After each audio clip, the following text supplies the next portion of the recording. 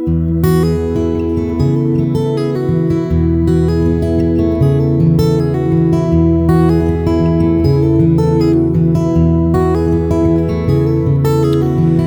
to Hymn Talk, a discussion of hymns, music, and singing in the life of the church. I'm Zach DePrima, and with me is my brother Alex. Alex, how are you doing? I'm doing well. Happy to be here for another Hymn Talk. Yeah. Well, Alex, today we're discussing the topic of songs of praise. I'm looking at one of our bulletins right now, and I'm looking at bulletins from previous weeks as well. And we tend to open all of our services with an opening song of praise. So no announcements, no call to worship or anything like that, but we open with a song of praise. Can you say, why do we do that as a church? Well, I don't know that opening with a song of praise in particular is as important to us as it is to open generally with a note of praise, whatever form that takes. And so we do kind of all forms. The service opens, at least right now, the liturgy we normally use, with an opening song of praise, followed immediately by a prayer of praise, followed by a call to worship. So you don't think the Bible commands us to open our services or our gatherings with a song of praise? No, not at all. I mean, I think there's descriptive texts that talk about settings in which that was done. But no, I think what I'm trying to say is what's more important to us than starting the service with a song of praise, a song, period. The most important thing is that we start with a note of praise to God, pure praise to God. And what we're doing now is opening with a song and then a prayer, then a call to worship, and then we go into other elements like prayer of confession, assurance of pardon, pastoral prayer, scripture reading, creeds, all that. But praise is the big note we're sounding at the beginning. And it has seemed to us, at least right now, to do that with a song of praise to start. Entering the Lord's courts with praise, people are primed, ready to sing. It's a rousing way to start a service and to tune one's heart. But personally, I don't think we've talked about this as elders at our church at Emmanuel. But personally, I've always been favorable to rotating various liturgies, so I don't think it's necessarily best to always start the service the same way in terms of form. But starting with praise, that seems like a good priority to maintain. What do you think are some challenges to opening a service with congregational singing? Like if the first thing you do is a song of praise, like you do at our church. Literally, usually you're playing some sort of prelude or there's some music playing and it 10:30 strikes. And then you say, your brother Please says, stand. let's stand and sing. Yeah. What are some challenges to that or disadvantages to that? I got plenty, but I was wondering what you think are some. Well, challenges and disadvantages would be two different things in my mind. Some challenges to it is some people are late, some people are trying to find their seat. You want everybody singing that first note, but you're not sure that's going to happen. People are streaming in. You kind of toward the end, it could feel kind of abrupt to just immediately start with singing. Maybe singing is something we warm up to. I don't normally find that to be the case at our church. I feel like sometimes the first song is the loudest song, but maybe in some churches it's not. Disadvantages, you've not had any content put into your mind and heart, at least by the leaders of the service, before singing that first song. So we have used the songs actually as the first bit of content we're putting in people's minds and hearts as they're entering into worship. Do you think that can be instructive to the congregation? That is, we would love it for God's people to be expectant and in some ways preparing for the gathering. Like to come ready. Yeah, we encourage people in that. I'm not sure how many people are doing that. I hope a lot are. I don't know. I notice, like, if I were to look around, I mean, I'm normally the one doing the preaching, and so I'm in my own little world at the start of the service. I'm praying, I'm thinking. I often do the call to worship as well at the beginning, so I'm thinking about that. But if I look around and observe, I see a lot of people are talking to one another, happy to be in the house of God. I do see a lot of people praying, maybe looking through the bulletin or reading a passage of Scripture. So I think people are generally coming with some matter of preparation beforehand. But I wish it were more, probably. Yeah. So that we're more ready. We know the first thing we're doing is engaging God in song. We want to be ready for that. What could be some disadvantages or challenges to not opening with singing? Well, it would depend on what you're doing in its place. What we did before the singing was we would have a kind of announcements and call to worship. And we've tried to get rid of announcements altogether, rarely give announcements in the service. That was deliberate. We want it to be, we didn't want people to be distracted with those announcements. We want it to be all worship from the beginning. The call to worship, I mean, a lot of times you're asked someone to turn to passage of scripture or something like that, or you're trying to get people's thoughts on a certain subject or something like that. Yeah. I don't know, there's a huge disadvantage to that. Yeah. Other than maybe it could feel to some people somewhat of a stale way to start a service. Maybe they feel starting with singing is a more rousing way to start a service. I don't know. Yeah, there's nothing in and of itself that was bad about that. But I did think sometimes there was a failure to launch sort of element with your worship service. Yeah. Where it doesn't really get off the ground. It kind of just wavers for 5 or 7 minutes. Yeah, that's a subjective feeling kind of thing. You know what comes to mind? I've been watching a lot of kids movies because my oldest is watching a lot of kids movies. And it's kind of funny, like movies that are rated G, targeted for kids. A lot of them, most of them start in one or two ways.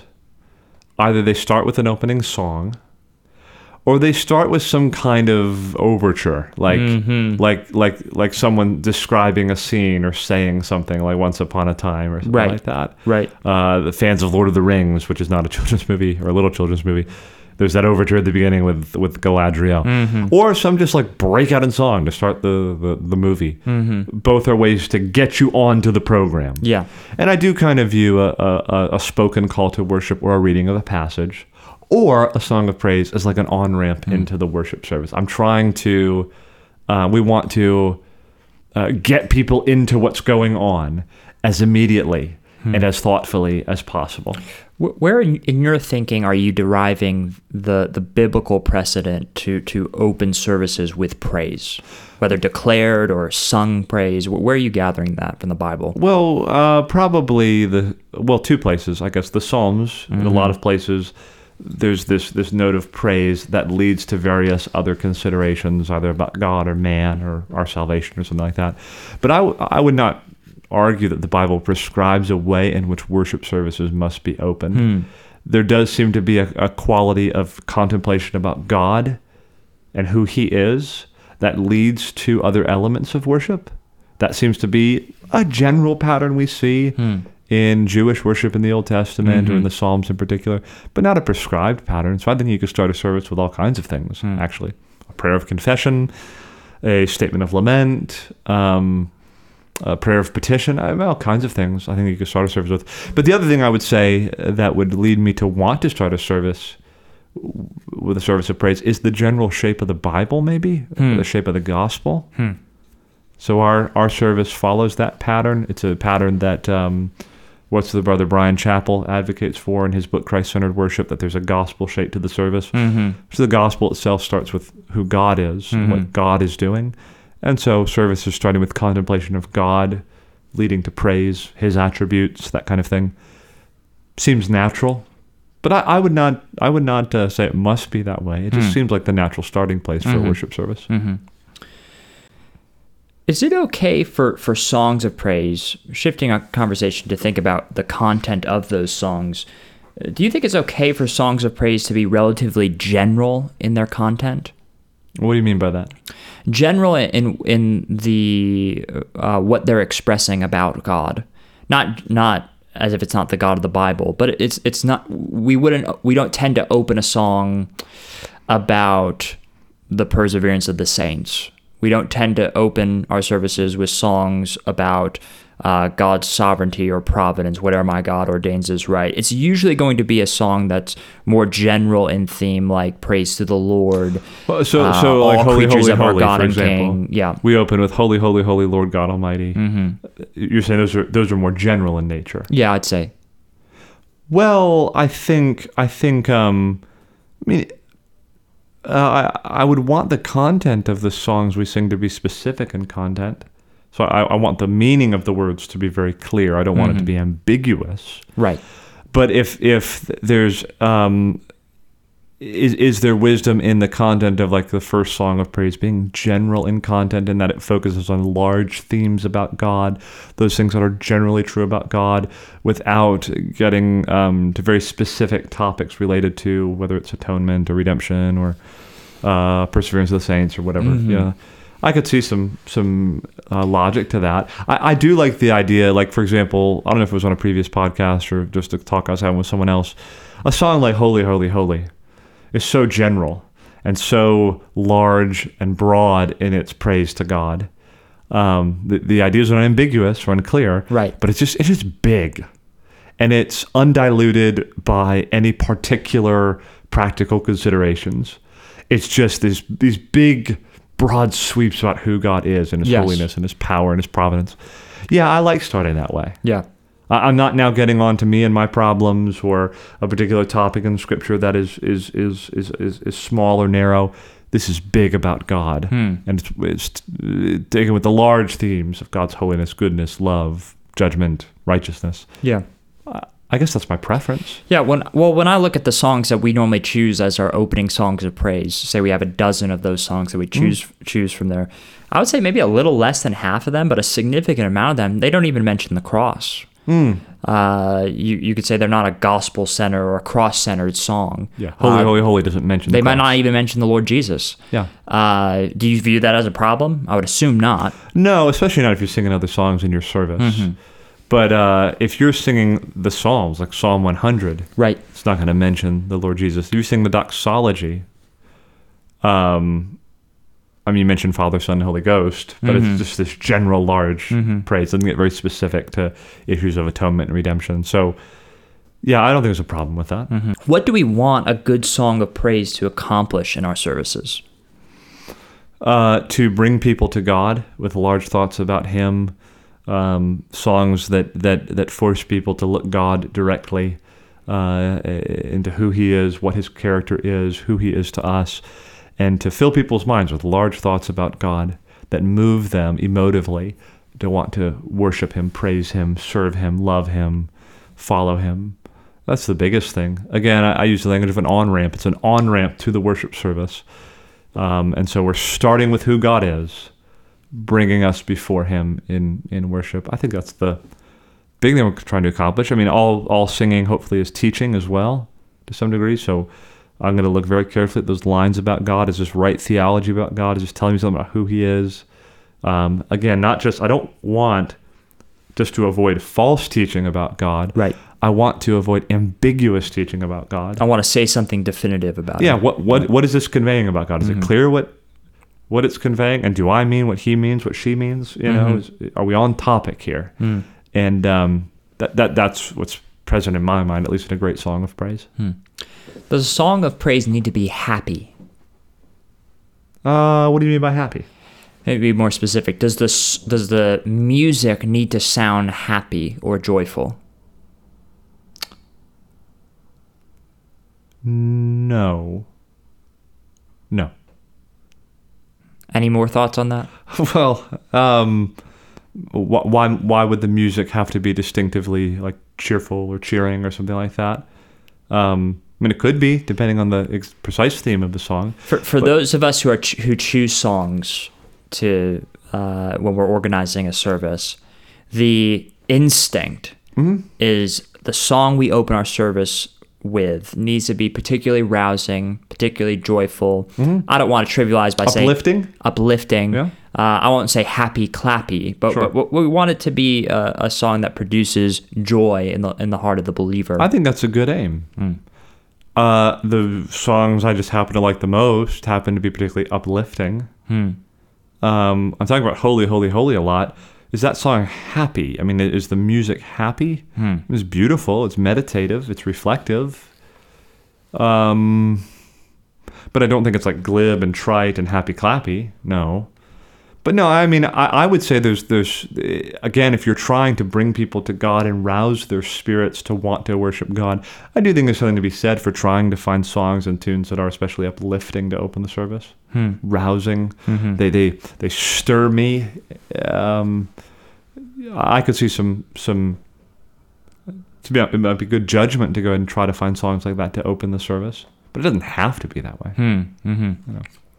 Well, Alex, I want us to shift into our hymn of the week, but do you have any other thoughts, general thoughts on songs of praise before we do? No, I don't. You actually, I think, have plumbed the depths of all my thoughts and knowledge about songs of praise. Well, the hymn of the week we're discussing in this podcast is, I would have to say, top 3, if not number 1 in my book, and maybe number 1 at Emmanuel Church. But that's Praise to the Lord the Almighty. The author of this hymn is Joachim Neander, or as I looked up, the German pronunciation is Joachim Neander. That's the correct pronunciation, but I'll just say Mr. Neander. He lived in the 17th century. His years are 1650 to 1680, and he was heavily involved in the German Reformed Church. So he was a German man. He was in the Lutheran tradition, and he was a tutor for several years in Heidelberg. And he died at the age of 30 in the town of Bremen. And not a ton is known about his life and his biography, but he's remembered primarily as a hymn writer. And he authored over 60 in his lifetime. And Praise to the Lord is by far his most popular. It would have been actually relatively popularized in his culture. It would have been appeared in hymn books in his lifetime, but it really became extremely popular in the 20th century, and actually the late 20th century. So from like the 1950s to the 1990s, and then it dipped for several years. And there's sort of been a resurgence, I would say, in the last 10 years of the popularity of this hymn. But as its textual basis, it looks to Psalm 103 and Psalm 150. Psalm 150, which famously says, "Let everything that has breath praise the Lord."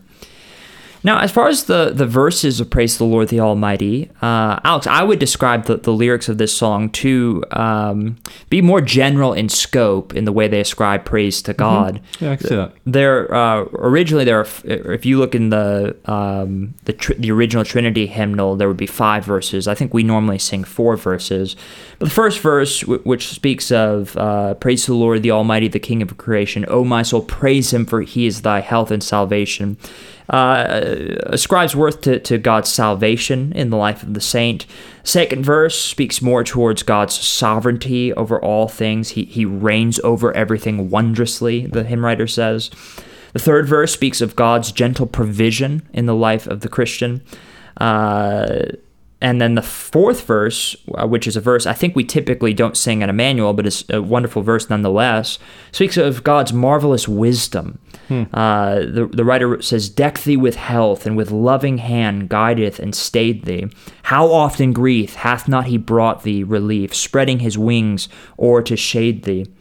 And then the last verse, which is a resounding call for all people to praise the Lord. "Let all that hath life and breath come now with praises before him." Last line of the hymn, "Let the Amen sound from his people again, gladly forever adore him." Alex, what are your thoughts on this hymn? I love this song. It's one of my favorite songs. I sung it as a child. It was a favorite then. It's a favorite now. And it's so fitting for opening a service of worship. It's fitting for closing a service of worship. I look forward to teaching this hymn to my kids.